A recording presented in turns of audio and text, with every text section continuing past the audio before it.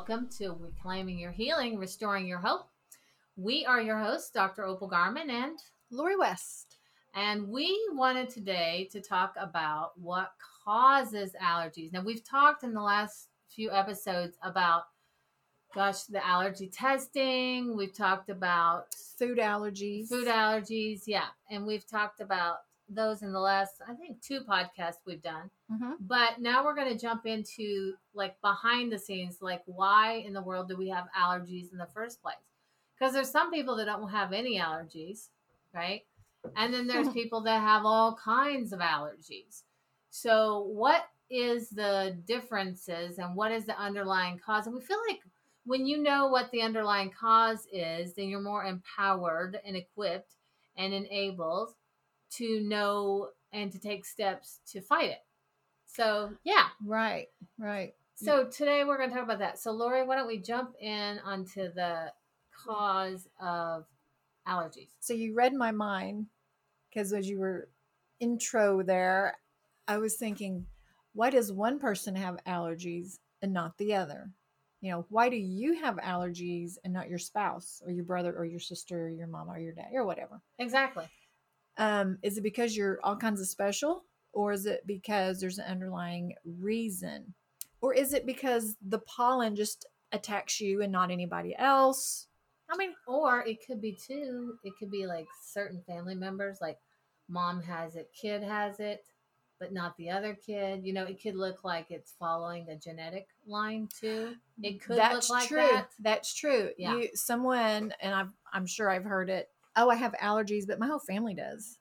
Yeah. Or my mom had allergies her whole life, and so I was doomed to get it or whatever. Mm-hmm. So we think it could be genetic, when in all actuality it is a bacterial. It's an underlying bacteria living in your sinus cavity. It could be in your ears, your throat, your nose, your lymph, your sinuses. So that underlying bacteria is normally Streptococcus. Strep is tenacious. Strep will go in little cricks and crannies of your body and find food to eat if it has to. Okay. Finds hiding spots. It's a survivor. Yeah. And it is very, very strong. Most of our strep today is antibacteria resistant. Antibacterial. Or yes. It's antibiotic. Antibiotic resistant. What was that? Oh. You said antibacterial resistant. No, it was weird. Sorry, it's antibiotic resistant. Anyway, yeah. So yeah, it is. It is. And so first thing you think of is, what? I have strep? Well, I better go get on an antibiotic. Right. Because typically, most people think strep, it's just in the throat. Right? Right. Because we got strep throat. Mm-hmm. So most people think, what? It's in my sinuses? It's in my ears? What? Because only place you have it is strep throat, right? Yeah. No. Right. Right. So what happens is that bacteria lurks and it just kind of lays in your sinuses all year long. But come springtime, you have all of this new pollen coming out. It's beautiful. And what happens is that triggers it. So, I don't know. Name a pollen. Oh. That tree you said the other day. What about, Bradford pears and cottonwoods. So let's say you go to the doctor and they say, hey, you're allergic to cottonwoods. Cottonwoods probably triggered you. Okay. So you're not really allergic to cottonwoods. The cottonwood triggered your bacteria. Okay. Yes. So really what you're dealing with is an overactive bacteria in your system. So your goal is to kill it. Knock it down. Knock it down enough that your immune system has a fighting chance. So you got to boost your immune system, plus knock it down at the same time. Okay, so I want to back up right here, because going down the rabbit trail of strep throat, we need to go down this rabbit trail, because you think when you have strep, you take an antibiotic. Guess what? And the antibiotic does not kill all the strep. right? It kills the good and the bad bacteria, and the strep that survives replicates or mutates. That's why you get strep again and again Dum, dum, dum. and again. And you're replicating that strep to be antibiotic resistant. And then that's why you have strep. It's not something that's killed by a medication. Strep is something that you have to root out through natural healing foods and by boosting your immune system. So I just wanted to kind of set that foundation back in underneath us. That's good. And then as we move forward. So, yeah. Yes. So how do we do that? How do we do that? How do we boost our immune system? How do we boost our immune system and get on top of that strep? And you just said that you can't beat it with the medication. So what the heck you beat it with? Girlfriend, we got guns and more guns to kill it. We're drinking something right now. That will help. There's all kinds of things you can do to beat it. One of the first things I would say to boost the immune system, and the easiest thing I know of because I'm a chiropractor, is a chiropractic correction. I know that boosts the immune system because the nervous system, the immune system, nervous system controls that. So I know that is guaranteed. Then the other things that we do, there's a plethora of other things that you can do. So if you don't see a chiropractor, no worries. We got all kinds of things. What we're drinking right now is tea, some thyme tea. It's tea time. It's tea time. Yeah. So Lori brought some fresh thyme in from her garden this morning, and we just stuck it in our hot water and came in here to do a podcast.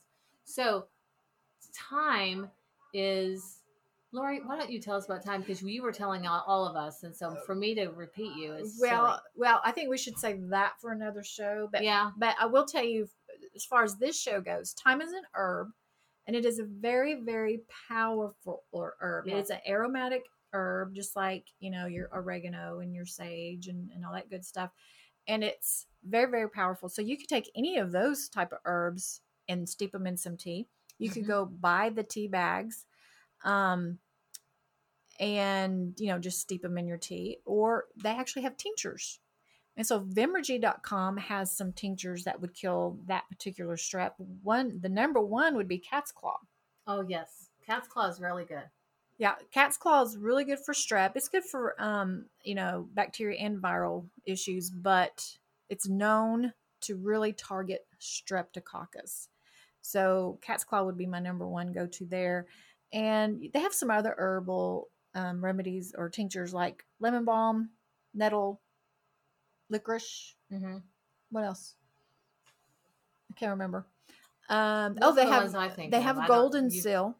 Oh yeah, golden. We talked about that this morning. Right. So golden seal would be something is a 2 week on, 2 week off thing. Licorice root is a 2 week on, 2 week off.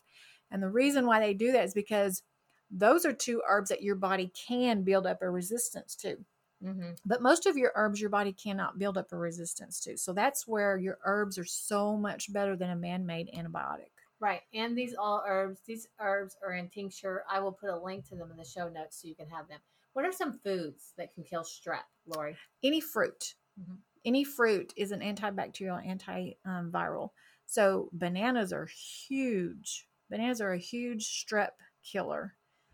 And then, of course, herbs and anything. Potatoes can kill bacteria. And then potatoes are really good with herbs on them. Oh, they are. Like sage. Well, even if you put thyme on potatoes, rosemary, I like that. Yeah, rosemary and potatoes is really good. Yeah. I put them in the air fryer. Bam. There you go, people. Yep. Steamed potatoes. Yeah. Baked potatoes. Yep. All kinds of potatoes. So, I mean, those are just a few. And taking away the no foods are going to help. Oh my gosh. So yeah, let's talk about the no foods real quick. So your no foods, your eggs, your dairy, your soy, your gluten, your corn, those feed strep.